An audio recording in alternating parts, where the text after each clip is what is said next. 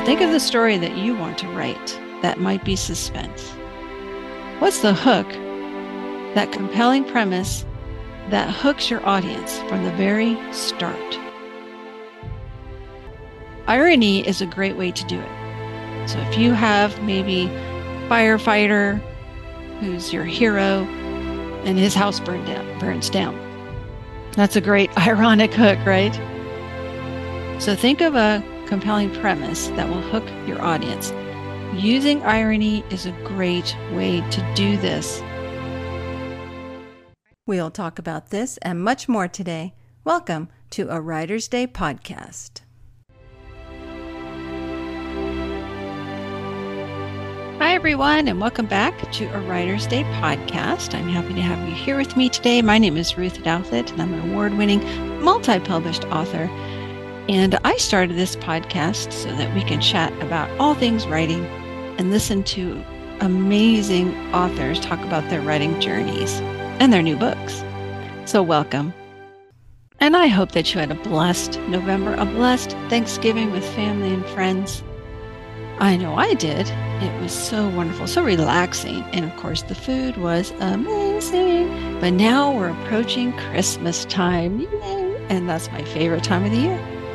And so be sure to sign up for my newsletter as I post more about the events that I'll be involved in, like the Christmas marketplace book sale that I'll be having, and also the book sales that I'm involved in. Right now, The Doors of Rome and First Christmas at War are on sale. Ebooks, 99 cents only. Oh my goodness, head over to Amazon to grab your copy of The Doors of Rome ebook and First Christmas at War ebook for only 99 cents each. Wow, what a deal. And of course, my Dragons and Fairies coloring book, brand new release, is available on Amazon right now for those on your Christmas list who love to color and they love dragons and fairies and all things fantastical. Head over to Amazon today and be sure you go to artbyruth.com to sign up for my newsletter so you can be enrolled in the next book giveaway. That's right. Each month I give away a free book and you could win one. So thank you for your support and for visiting a Writer's Day podcast today. Today we're going to dive into more of the art and craft of storytelling. And in this episode, we will be unlocking the mysteries behind writing a gripping suspense thriller. And I know that you have your favorite suspense thriller author. And the reason I'm covering this topic is because I am writing my very first suspense thriller, romance suspense thriller. And it has been so fun. And so I thought I would share some of the insights I've gained from trying out this new genre. So in this segment, we're going to talk about the foundation of suspense. So you know the drill. Grab your favorite beverage, a comfortable chair, kick back and relax as we delve into the art and craft of storytelling and the foundation of suspense.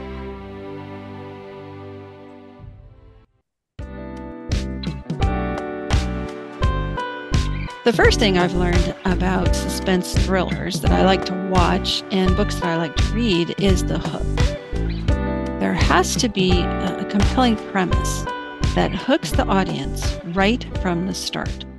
I'll be using some of my favorite thriller movies, and one of my most favorite is Seven, movie with Brad Pitt and Morgan Freeman. It is a rated R serial killer movie that is super, super spooky and gruesome, so I'm not recommending that you go watch it. But I watched it years ago, and it really stayed with me because of the foundation of suspense, and that is the hook. It starts off with Morgan Freeman's character, a very seasoned police officer, getting ready to retire, and he has 1 week left. And he is given this really strange serial killer case. So there's the hook. You have this irony in that this seasoned police officer is getting ready to retire, and yet he's given this horrific serial killer case on his way out the door. Usually you think that they would just give him a desk job and say, here, answer some phones or some mail, and for a week and you'll be done. So that's the hook that really draws in the audience. And then there's a bit of more irony in that he is paired with Brad Pitt, who is brand new to the department and homicide and all that. I mean, he's an experienced cop, but he's brand new to this area. And he is joined with seasoned cop Morgan Freeman about to head out the door for retirement. So in storytelling, that is really a fantastic hook. That's a great way to connect to the audience and kind of make them chuckle a little bit when they think of, oh, great, now Morgan Freeman, this seasoned cop, has to deal with a brand new cop, rookie to this department and all the complexities that come with that. So think of the story that you want to write that might be suspense. What's the hook, that compelling premise that hooks your audience from the very start? Irony is a great way to do it. So if you have maybe firefighter who's your hero and his house burns down, that's a great ironic hook, right? Or if you have a school teacher and she's about ready to retire, and yet her boss tells her she needs to go back to school and learn this new concept before she can continue teaching. So there's more irony there. So think of a compelling premise that will hook your audience.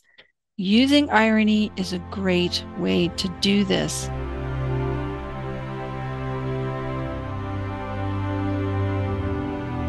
Another really compelling hook is in the movie and the book, No Country for Old Men. Now, this is a very suspenseful film, beautifully directed and acted. And of course, the book was amazing too. And it has a hook in that the villain and the main character have a connection, and that is they're both Vietnam veterans. And so there's that premise, that compelling premise, that is also fascinating for the reader and the viewer. So Cormac McCarthy's novel has this same premise. So in No Country for Old Men, you have this interesting premise that isn't really touched on in the movie as much as it is in the book. In the book, you have this irony in that both characters, the main character and the villain, are Vietnam veterans, but yet their lives take such, different paths. So that's another way to hook in your readers. What kind of irony can you use? Are they both cops, but yet one is now a hitman, or are they both hero veterans of the Gulf War or the Iraq War, Operation Iraqi Freedom, and yet one has taken a dark path and the other one has taken a noble path, and then later in the story, their paths meet. So that's one way to do it. And that's one way to build up that suspense, is how can you make this Vietnam veteran who's a welder and he stumbles upon a large sum of money in the desert. So you have this premise here. And then you have the villain who is a hitman, and he is sent to recover that money. But yet they are both Vietnam veterans, served their country, and went down very different paths. Excellent use of irony. Now, in the movie Primal Fear, another rated R movie, has a lot of cussing and gruesome scenes, so I don't recommend you watch it, but it is a brilliant story in that it has this irony. It has this altar boy who is arrested for this gruesome murder of a priest. And then you have Richard Gere, who plays a smart aleck, although talented, defense attorney assigned to this altar boy. And the premise here, the compelling premise, is that you have an innocent altar boy who's thrust into this horrific crime, and yet you have this slick, smart aleck attorney who is anything but innocent and, could never be an altar boy. Now they are combined together to save this young man's life from, the death penalty. So that's another way to handle it. One of my most favorite Tom Hanks movies is Road to Perdition, which is based off of the graphic novel. The way that it's directed is very much like the graphic novel. But the irony here is it's set in the 30s, and Tom Hanks has a wonderful, beautiful home, a loving wife, two little boys, and you get to see how they live so simply and plain in this time around, the Great Depression. And yet, this kind, gentle father and husband is a hitman. And he works for Paul Newman, an Irish gangster, and he goes around, killing people for his boss. So there's that irony. So these are just some examples of how you can use irony in your stories. I'm currently reading a romantic suspense by Jessica Patch for Love Inspired Suspense. And she starts off her story where the main character is approached by a cop who is someone she knew from high school. And he was not very admirable in high school. He was not a very kind person. And yet, here he is a police officer. So that was an interesting hook right from the start, in that the main character is scratching her head like, how on earth did he ever become a cop? Because she remembers what he was like in high school. So these are just some great ways to use irony to really hook your audience in. Now, the next thing to do is to create complex, relatable characters. And these characters have to have hidden depths and motives. Remember, they have to have a dark moment in their past. Why? To explain their behavior in the current time, the time that the reader is meeting them. So you have to do some brainstorming work, watch some really great Hitchcock suspense movies, or, read some books where the main characters have a secret. They have a past. And that past is explaining their behavior right now. So as your character is introduced to your reader, are they an alcoholic or are they a recovering alcoholic? Are they at an AA meeting? Or are they waking up from a hangover? You have to be able to answer the question, why, that your readers might have. Why is your main character an alcoholic or at an AA meeting? Something happened to them in their past that is now informing their present when we are just meeting them. So that's the beginning of creating a complex character and very relatable to your reader, because all of your readers out there also have something that happened to them in their past that is now informing their current behavior. That's just the way it is. That's how we all are. And like with all really good suspense movies and stories, books that we've read, these hidden depths and motives will be introduced slowly and carefully throughout the story. You don't want to reveal too much too soon, but sprinkle those hints along the way until you get to that point later in your story when you do the big reveal and your character is explaining what had happened to him or her in their past. And then the reader says, now I get it. Oh, I know why this is happening. That happens to Morgan Freeman's character in the movie Seven, where he has a chance to explain a little bit about why he is the way he is. And in that explanation, the viewer starts to understand and can possibly relate to the story that he's sharing about himself. It's not a very good story. It doesn't paint him as a, man of integrity or good character. But he's revealing this information to one of the characters in the story for a very significant purpose. And again, that's what you need to do as well. You can't just throw in this dark moment in your character's past without it having a purpose in the story. And it has to move that plot forward. And that's what Morgan Freeman's story does.